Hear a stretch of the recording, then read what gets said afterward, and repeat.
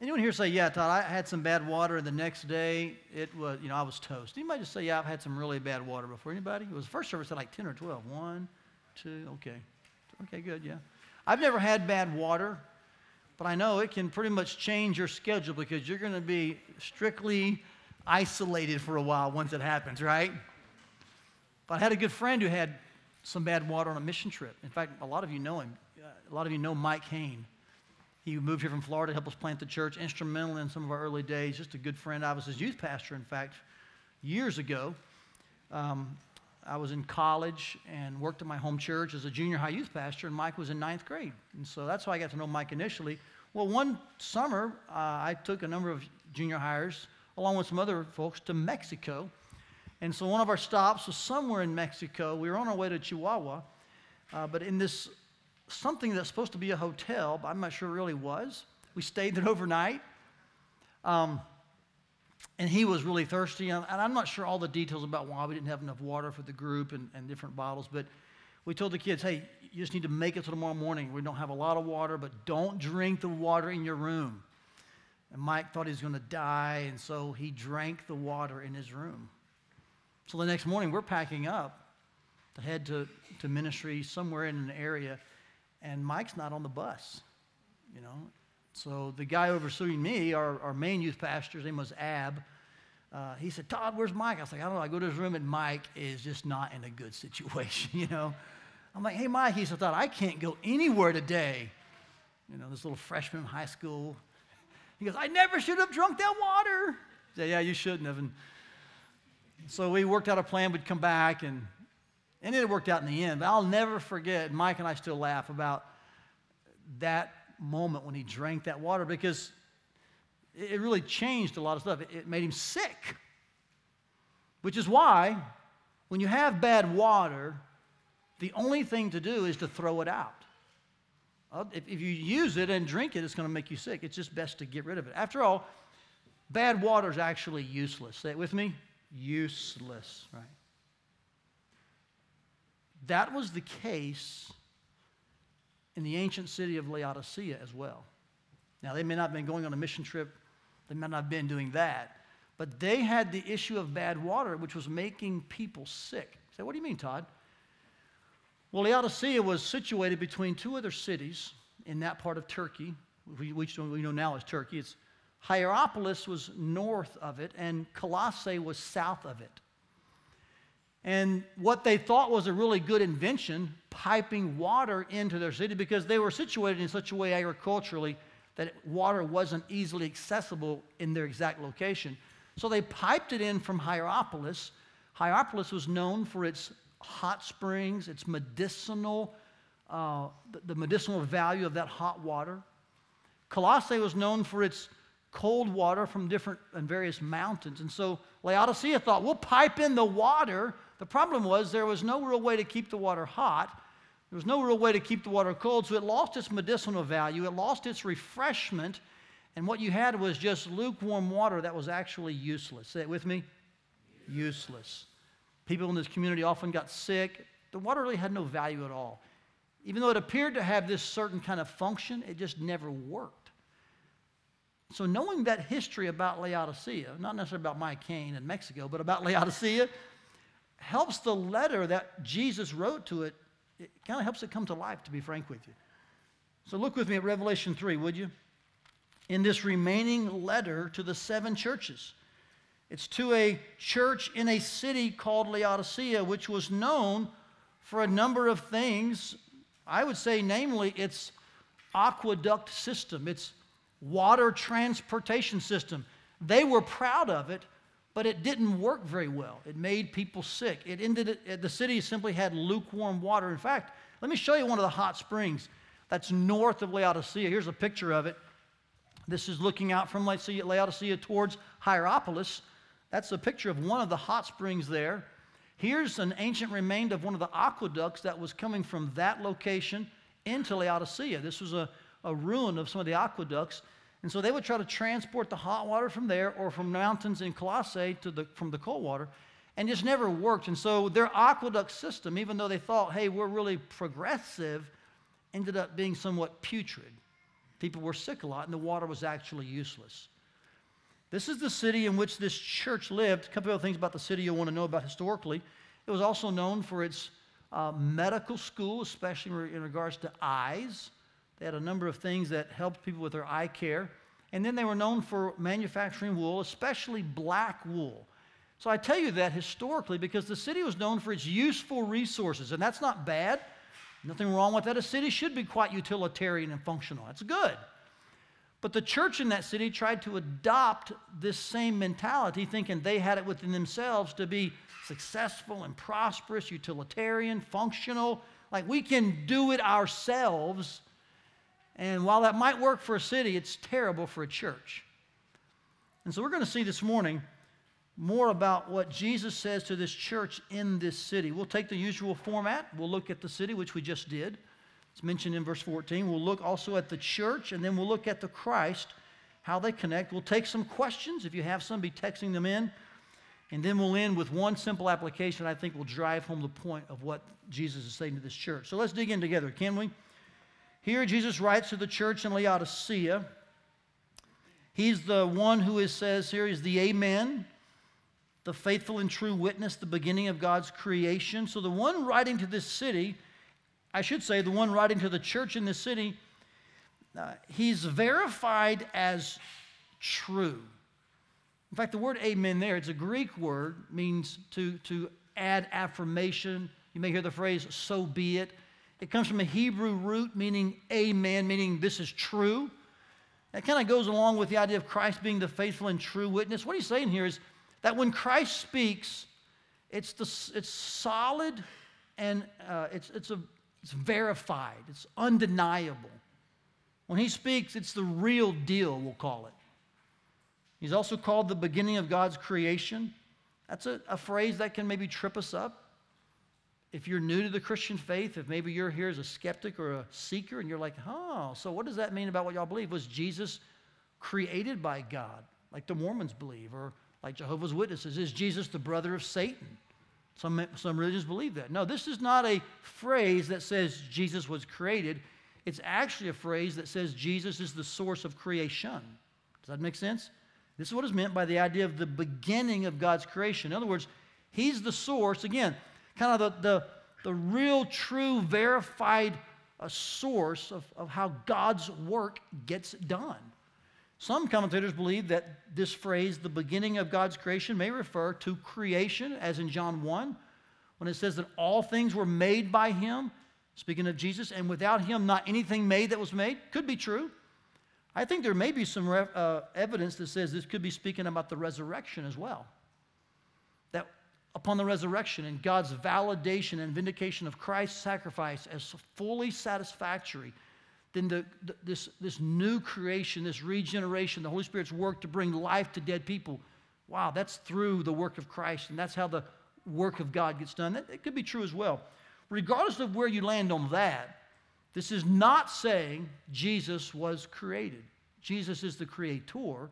He is one, in essence, with the Father, distinct as a person, but one in Trinity. Does that make sense? So keep that in mind.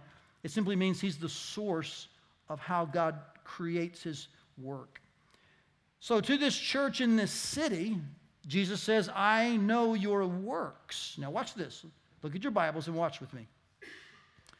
He says in verse 15, I know your works. And then in verse 16, he says that they are lukewarm. I believe what he's saying here is that this church and their works were lukewarm. All right? Middle of the road. It's in contrast to what he describes them in verse 15. He says, you're neither cold nor hot. I would that you were either cold or hot. You see that? Jesus actually says, you're not, you and your works, you're not cold or hot. You're neither. You're in the middle. You're useless. You're like water piped into the city that has no value medicinally or for even just refreshing purposes. What it was intended for, it's not happening. So you're like useless water. You're lukewarm. That's what he says here. Now, I'm going to pause here and mention that I don't believe for a moment, I never have, by the way, I heard this growing up a lot, that the works and the status of this church, the condition of this church, was that they should have been either lost thus like cold, or they should have been like hot, really on fire for God. And so pastors and teachers often would relate these two words to being really backslidden or lost and to really being, fire hot for Jesus. Just don't be in the middle, they'd say to us. I always thought it was odd, like, wow, so you're saying that you would rather me be like totally pagan and lost than just like in the middle for God? And then they say, well, not really. We want you to be hot. Just don't be lukewarm. I always confused, like, man, lukewarm must really be bad because it seems like that would be better than being lost. So I always had this conflict. The truth is, that's not what this passage is saying. The word cold here is not a reference to backslidden, lost people. The word hot is not a reference to like fire-blooded, hellfire and brimstone pastors. It's a metaphor to say this. Water has a purpose. Cold water does good things. Hot water does good things. But lukewarm water does nothing. It just makes you sick. It has no real purpose. Does that make sense? So in other words, be one or the other. Fulfill your purpose. Just don't be useless. Say it with me. Does that make sense? That's what's happening here. So don't for a minute think that God would rather have you be lost than backslidden. First of all, that's not in the character of God. Okay? God wants you to be useful, not useless. That's the point of this text. Now, let's drive this home further. He says, I wish that you were either cold or hot. In other words, fulfilling your purpose. But because you are useless or lukewarm, you fulfill no purpose at all. You're neither hot nor cold. I will spit you out of my mouth. See this idea of lukewarm, purposeless, useless Christianity makes God sick. Now, that's harsh to hear. It's difficult language, but it's not as difficult as what he's about to say. And these 7 letters, let's be honest, they're all 7 pretty stern. There's only a couple that obviously were to churches that were doing very well, but most of them are pretty much in your face. He knew their works and he speaks to them. Here he says you have lukewarm works. You have a lukewarm condition. It's useless. Why is that the case? Why is their condition one of uselessness and not usefulness? Verse 17 explains it. Notice the word for. I'd circled that. It's an explanatory kind of bridge word. Here's why you're lukewarm. For you say, I am rich, I have prospered, and I need nothing. And you don't realize that you're actually, now watch these words, wretched, pitiable, poor, blind, and naked. So what causes or what breeds lukewarmness? In a word, it's pride. Thinking we've got it made in the shade, we've got this thing handled, we know what we're doing, when really we don't have a clue. We've left God out of the entire equation. And we've kind of systemized, here's 2 words I want you to see. We've kind of systemized our Christianity to the point that we know exactly what to do, when to do it, and it's all external activity with no real true solid source. And this is why I think he talks about Christ, he talks about himself as the beginning, the faithful and true witness, the amen. He sees himself here as the source of all real activity, all real true activity. In a useless situation, we're still doing things. We're still active and busy, but we're resourcing that from ourselves, from our own pride, thinking we really are doing a great job. And the truth is, because we left Christ out of the equation, because pride has caused us to be blind to our own condition, we're actually, he says, we're blind, we're naked, we're poor. You see, lukewarmness is the inability, watch this, to see just how useless you really actually are. Pride covers your eyes. You think, man, I'm doing awesome. Look at all these things I'm doing. But because it's not sourced from the right stream, we'll say, it's all in the flesh, it's all human energy, God looks at that and says, wow, you're actually blind, you're poor, you're naked, you're wretched, you're pitiable. Do you see what he's saying here? Because lukewarm Christians leave, watch this now, the Savior out of the system, they think they're actually useful when in reality they're actually useless. Kind of a mouthful there. Did you catch that? which tells me something about God's economy and his definitions. Usefulness to God is not tied up in what I do. Okay, radar should go off, lights should flash. Wow, that's what we're told every day, Todd. But this letter and this text is showing us something quite different. Usefulness to God is not wrapped up in just what I do. The system, it's actually tied down, rooted in who I belong to. It's a relationship. Let me show you what I mean. He explains this further. Notice some key words the rest of this chapter that I think talk about Christ and his ultimate this ultimate relationship that I think should signify and typify hot/cold Christians, useful Christians. He says here, you don't realize you're poor, you're wretched, you're blind, you're naked, you're pitiable. So here's what you should do. I counsel you. Those very beginning words in verse 18 are words of relationship. You see that? This is not a merchant transaction. This is not a consumer type phrase. This would not be something that'd be used in the marketplace. That's how they were thinking. The city was very useful, utilitarian, lots of resources, prosperous, commercial, agricultural.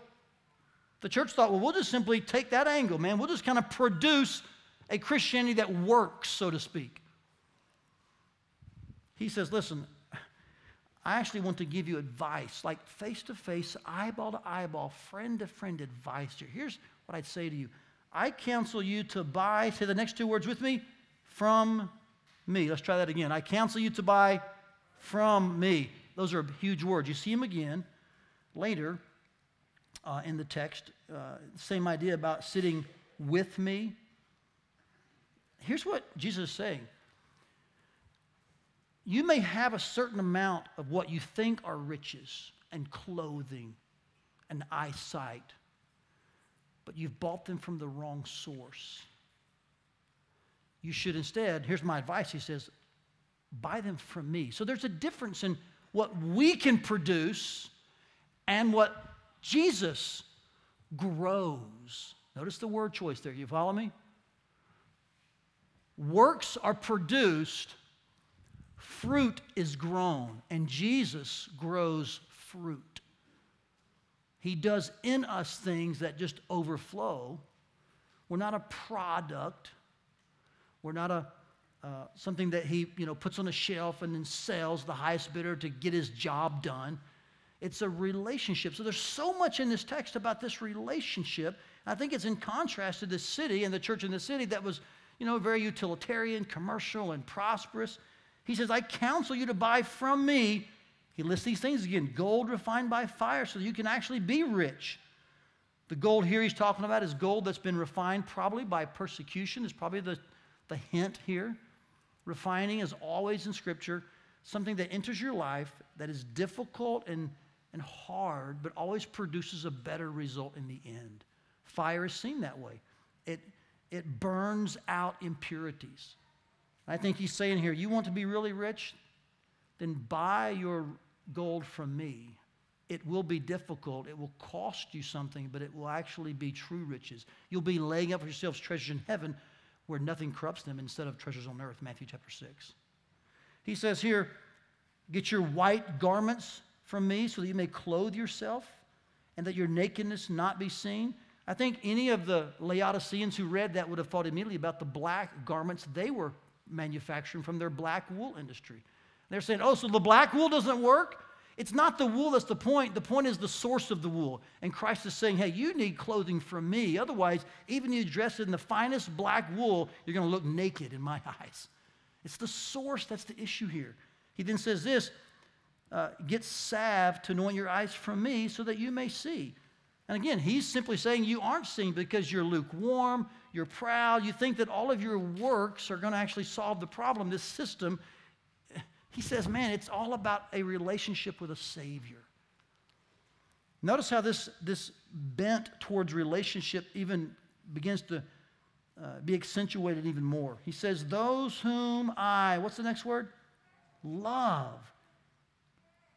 So God loves the people in this church. I do believe this is a church of Christians who have strayed and have begun to be proud about their works and are putting their confidence in their abilities and their flesh, and that is putrid to God. So even though they think they're useful, they're actually useless because the source of their energy, the source of their works is misplaced. So he says to these people, I love you, and so I will reprove and discipline you, and you should in return be zealous and repent. Meaning, turn from trusting in our own works and ourself and rely on this relationship with the Savior.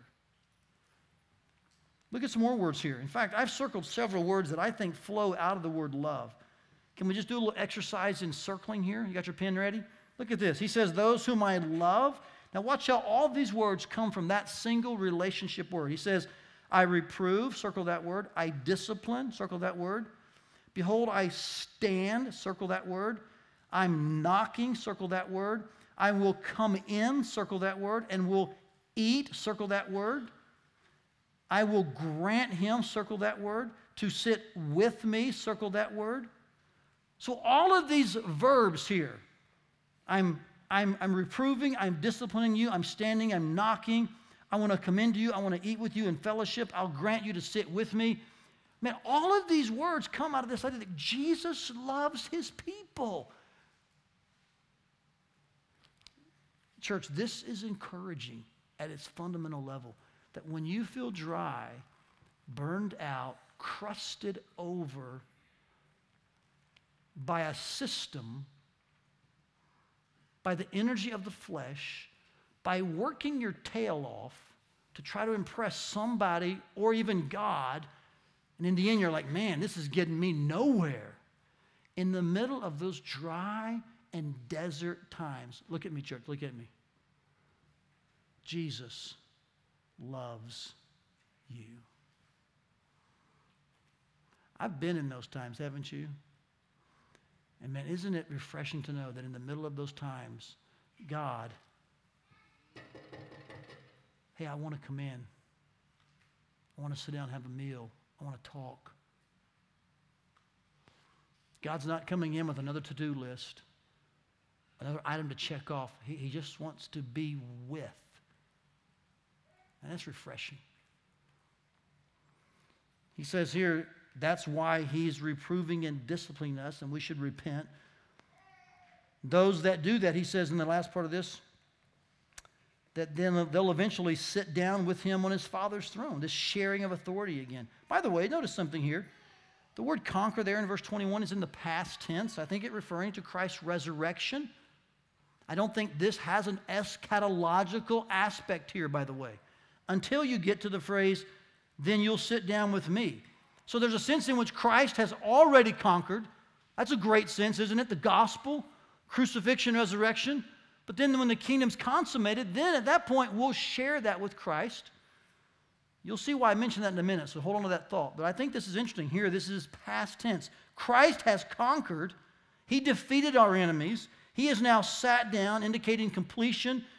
And he says, you know what? I want to share that with you. And so that's why we should have ears to hear what the Spirit says to the churches. So notice in this last part, again, just some traits of Christ that I think jump out to us. I've listed 4 of them. You may find more. This is not an exhaustive list.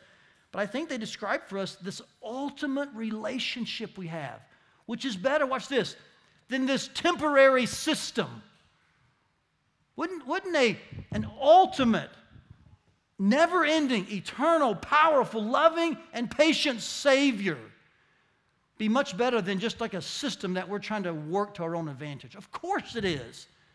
But the church in Laodicea, those saints there, we're seeing this as the way to get things done instead of this.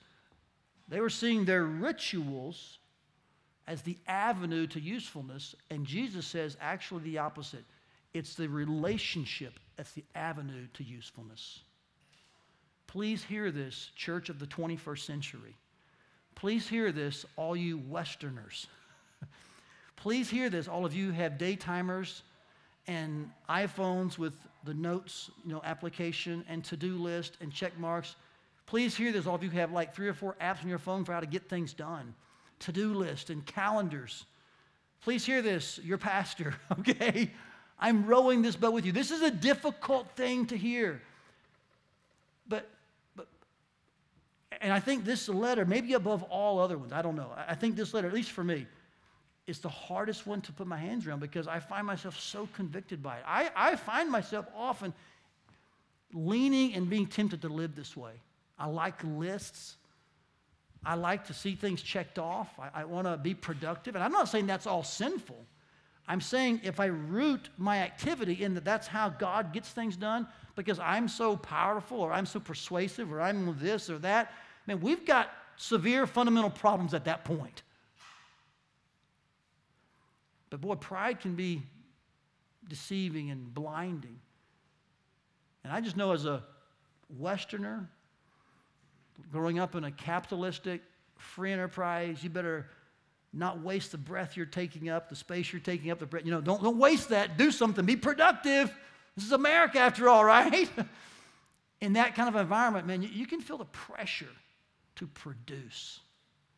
And sometimes in those kinds of environments, even in churches, the relationship side gets lost. The idea that Jesus is knocking and wants to fellowship. I'm like, hey, I'll answer the door, but we should get to work, shouldn't we? That's what I'm thinking, right? Welcome in, Jesus. Here's your list, too. That's kind of how I'm responding. Well, we got a job to do. And even preachers and pastors, we can cloud and sometimes disguise our language with God words and church lingo to where it sounds like, yeah, we should be doing that. And all we're doing sometimes is just laying on heavier burdens, clouding the real issue that it's really fundamentally about this relationship. That's what matters. I want to just be very clear with you this morning. I just want to be 100% transparent. I think I usually am, but I just don't want there to be any doubt about this. I don't want anyone in this fellowship, to think that you're useful because of only what you do. All right? Your value and your usefulness extends way deeper than what you do. It extends to who you are. You're a child of God. And God, if He has saved you by His grace, and you're in right relationship with Him, He desires fellowship with you. Does He desire to use you, and does He desire you to work for Him? Yes. But that is secondary. Your functionality is not as important as your relationship. I want that to be loud and clear. Does that make sense? Okay? You're not expendable if you suddenly can't do your job. Jesus loves us. Even when we're in times of pride and arrogance and thinking we can empower our own efforts, He's going to reprove and rebuke us. He's going to call us to repentance. But I'm so glad He loves us enough to call us back to this relational foundation all of us need to operate from, where He is the source of everything that we do. So I don't know that it's necessarily that what we do and the activity and I'll use the word works are bad. It's that they're negative and hurtful when they're in the wrong order. Can you get on board that train a little bit? And so relationship first, activity second. In fact, let's put this in a simple sentence. Can we do that? I think we'll just be best if we get there in a hurry and kind of make this statement. This will be maybe the best way to be clear. Will you read this with me, in fact? Our usefulness to God is grounded in our fellowship with God. Indeed, our purpose is first and foremost relational, secondarily functional. If we switch those, if we think God is just a tool instead of a treasure, and we think He sees us in the same way, we actually are useless, not useful. No matter what you're doing. It's in our humility to come into a relationship that we actually find our purpose and usefulness. And I just want to tell you, I think that's heard easier in other parts of the world than in our Western America. I do. I think our context and our culture makes the American church especially susceptible to pride and arrogance and independence that breeds this very type of thing of switching around and thinking, you know what? We can do this. Man, we're exceptional. We save the world. And the whole time we've forgotten that what God's really after is a body of people related to him that he's empowering by his Spirit and that move at his call and will. So I hope that you're hearing this and kind of grasping this. This is what Laodicea, I think, is where they were. And Christ was knocking at the door. Let me in. Let's have relationship. I mean, how many of you would be frustrated if your husband only saw your marriage or your wife only saw your marriage as a list of to-dos? Every hand here that's married should be up. You'd be frustrated. Now, do you want your spouse to kind of get their work done? Yes. But if that's all it was, if every morning, every evening, every day, Julie and I related on a to-do list basis, at some point, one of us would have a crucial conversation, all right? Same thing with your kids. I mean, you want your kids to adopt chores early, like, 1 or 2 months old. They should be doing their fair share, right? I'm kidding, relax, okay? You believe in the kids should get a job. They should carry their load. But yet, if you don't base your love on how well they're performing, or at least you shouldn't. See, right there, we just hit a chord. We think, well, sometimes I do, Todd. Isn't that how God treats us? Doesn't God love me more when I do really well? No. In fact, let me say to you some astoundingly beautiful news. Whatever you do doesn't make God love you anymore. No matter how good what you've done is. Did you know that? God fully, perfectly, completely loves you.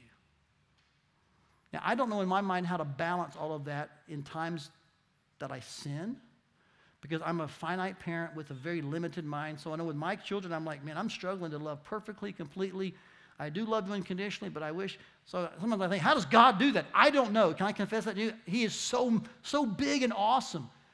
But theologically, doctrinally, nothing you do makes God love you more. Hallelujah. So that's why the relationship is what matters. It's fundamental. It's essential. We are primarily relational, secondarily functional. And so switching these is what I would say is a lukewarm person or a lukewarm church. Thinking that what we do matters most, and you know what? How it's sourced is irrelevant. That's not true. The Bible says how our activity is sourced actually matters a great deal, because it determines whether we're useful or useless. Now, I give you analogies about marriage or children, and they kind of help make sense, but let me just give you a simple Bible story before I take a few questions. I think this is exactly where Mary and Martha were. So who's Mary and Martha? Luke chapter 10. Jesus came to visit them. He knocked on their door. They're believers. He comes in. Kind of a physical representation of Revelation 3 in some ways. He wants to eat with them. Mary, man, she plops down at Jesus' feet, and she's listening. She's relating. She's fellowshipping. She's communing. And Martha is just tackling. I mean, she's just owning the to-do list. You know what I'm saying? I mean, you can just see her checking things off, putting more on the list. The whole time she's getting distracted. She's getting a little resentful. So she speaks up. She says, hey, Jesus, am I the only one around here doing anything? The answer to the question, by the way, would be yes. So it's a martyr's cry for attention. But Jesus loves her, and he says, hey, you know what, Martha? You're really distracted right now. He even uses the word encumbered, meaning kind of burdened. Like, you've got some burdens on you. And Mary, then he says, Mary's chosen that good part. Wow. So in the relationship, in the arena of Christianity, serving God, There's actually a good part. Yes, it's the good part of the relationship where you sit and you're with Jesus, and that's more important. That overrides, that's fundamental to the doing part. That's what he's saying. Mary chose that. And by implication, saying, Martha, that's what I want you to choose. So maybe drop the pen and paper for a bit, come out of the kitchen, come over to the couch, and let's just talk. That's in the Bible. It's a physical story from the history of Jesus that shows us what he values. And it's echoed here in Revelation 3. Jesus values relationship first. For out of it flows and is sourced our functionality. And when we switch them, we border on or become lukewarm. Now, how do we go about avoiding that? How do we make sure we're not lukewarm but hot or cold? I'll address that in a moment with one, what I call fellowship tip. But first, a couple of questions if we have them. Let's take any questions that may have come in. Is this the only one, Jill? There's two? Okay, thank you. How does Laodicea's letter differ from the letter to Ephesus? I think in the letter to Ephesus, and one difference is that they were commended for at least one thing, starting well. There is no commendation to Laodicea at all. Apart from that, there may be some similarities in these two, of a love grown cold, or maybe an overdependence upon works, perhaps, to the point that the relationship suffers. But to answer the question most textually, it does seem that Ephesus did receive at least one commendation. Laodicea has received 0. Now, let's get to our fellowship tip. Because we can hear this and see this letter. We can wonder, okay, how do I do that? How do I make sure relationship rules that I'm not just functional only, but I'm relational as well? How can I do that, Todd? Here's the one tip I would give. The fellowship tip is to focus on his completion, not your addition. Okay? Say it with me. Ready? Focus on his completion, not your addition. In all transparency, most of the time when my pride kicks in and I find myself struggling with just being still before the Lord, most of the time, and there's a few exceptions, but most of the time, it's because I'm somewhere deep inside thinking that I've just got to make sure I add to what Jesus did so God will be impressed. I'm embarrassed to admit that. But I think in front of the mirror, I would say there are times I'm thinking, man, if I just did that, probably God would love me a little more. I don't know if I ever voiced that, but somewhere deep inside I have this thought, maybe. This idealistic, wrong thought that one more thing would probably tip the scales in my favor. When actually, nothing I do will add to the completed work of Jesus or make God love me anymore. Even saying that sounded weird to me. And yet I believe that. But we love to feel good about ourselves by what we do, don't we? I think when fellowship is anchored in the fully satisfactory, absolutely completed work of Jesus, then we rest.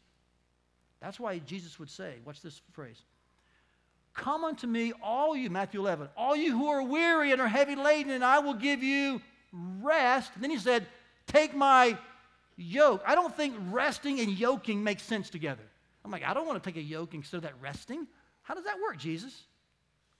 It's because he owns the yoke. He's in there with us. He's bearing the weight. He's just saying, join me. I'll do all the work. It's the same idea of an heir. He's done all the work. We get all the benefit.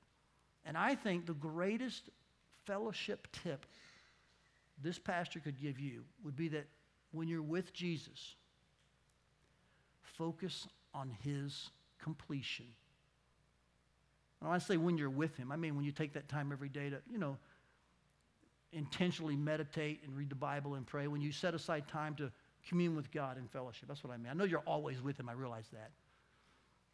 But in those moments when you intentionally pull aside and you stop doing stuff, don't let that even turn into another activity.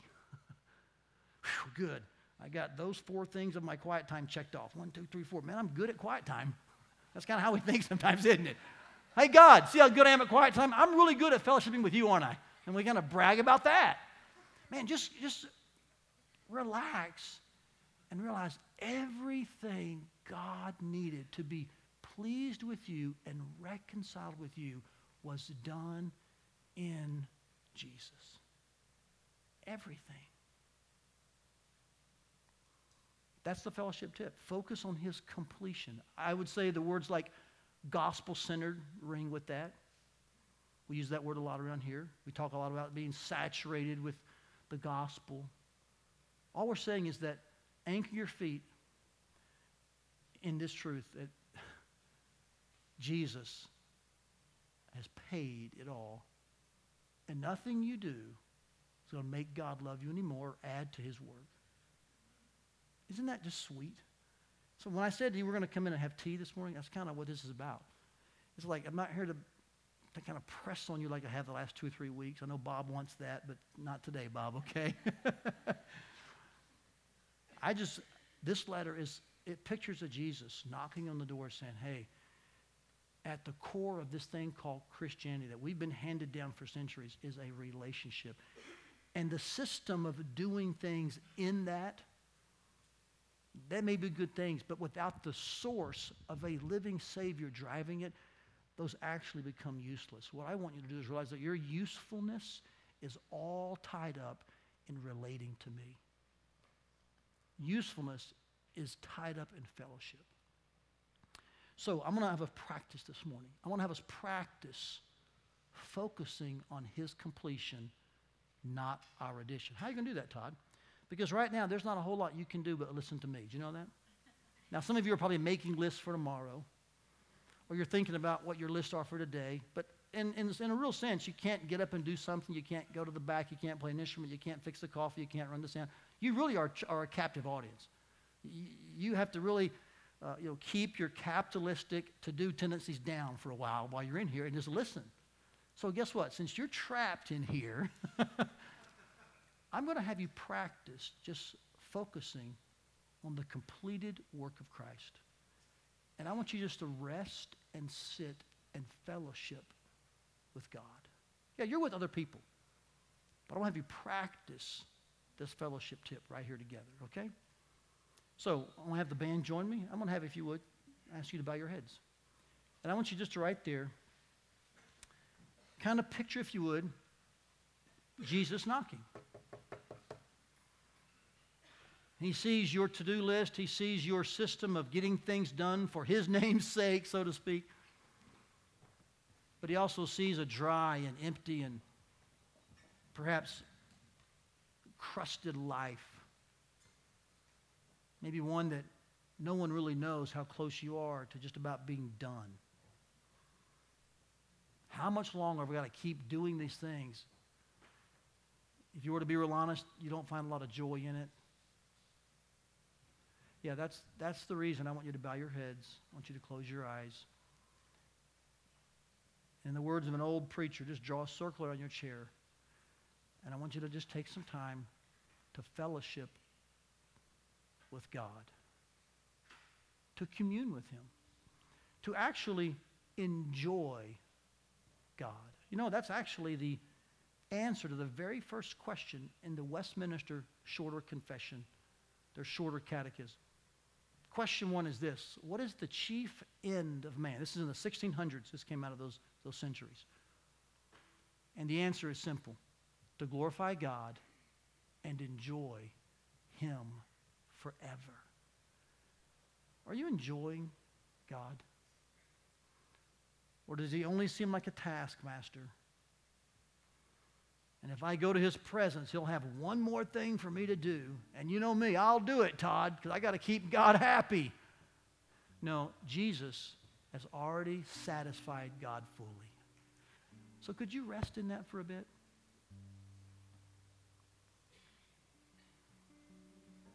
Would you just now just focus on the completed work of Christ for your sin?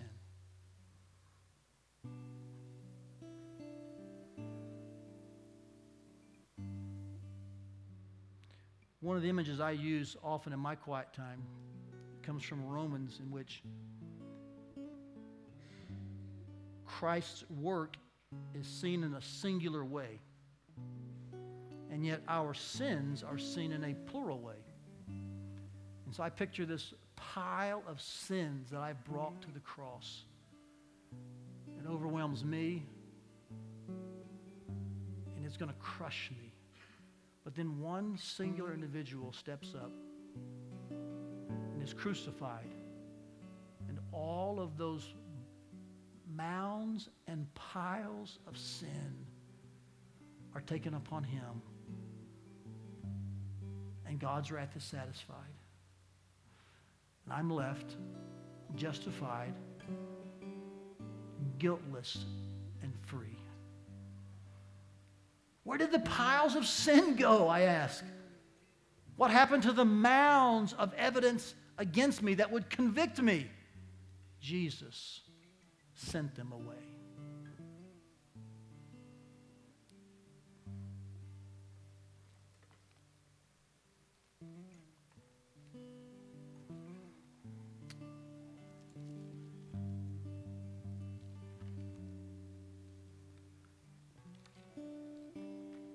As you're communing with the Lord and as you're fellowshipping, as you are focusing on His completion, not your addition, let me read some beautiful scripture as a backdrop to your time right now. And notice how in these verses from Hebrews, it flows from confidence and assurance to then our actions. So he employs both, but he puts them in the right order. This is Hebrews 10. Therefore, brothers, since we have confidence to enter the holy places by the blood of Jesus, by the new and living way that he opened for us through the curtain, that is, through his flesh. And since we have a great priest over the house of God, let us draw near with a true heart in full assurance of faith, with our hearts sprinkled clean from an evil conscience and our bodies washed with pure water. Let us hold fast to the confession of our hope without wavering, for he who promised is faithful. And let us consider how to stir up one another to love and good works, not neglecting to meet together, as is the habit of some, but encouraging one another, and all the more as you see the day drawing near. You have a great high priest who stood in for you and stands in for you.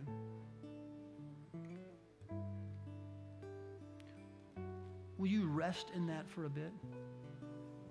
Will you right now thank the Lord for his sacrifice for you?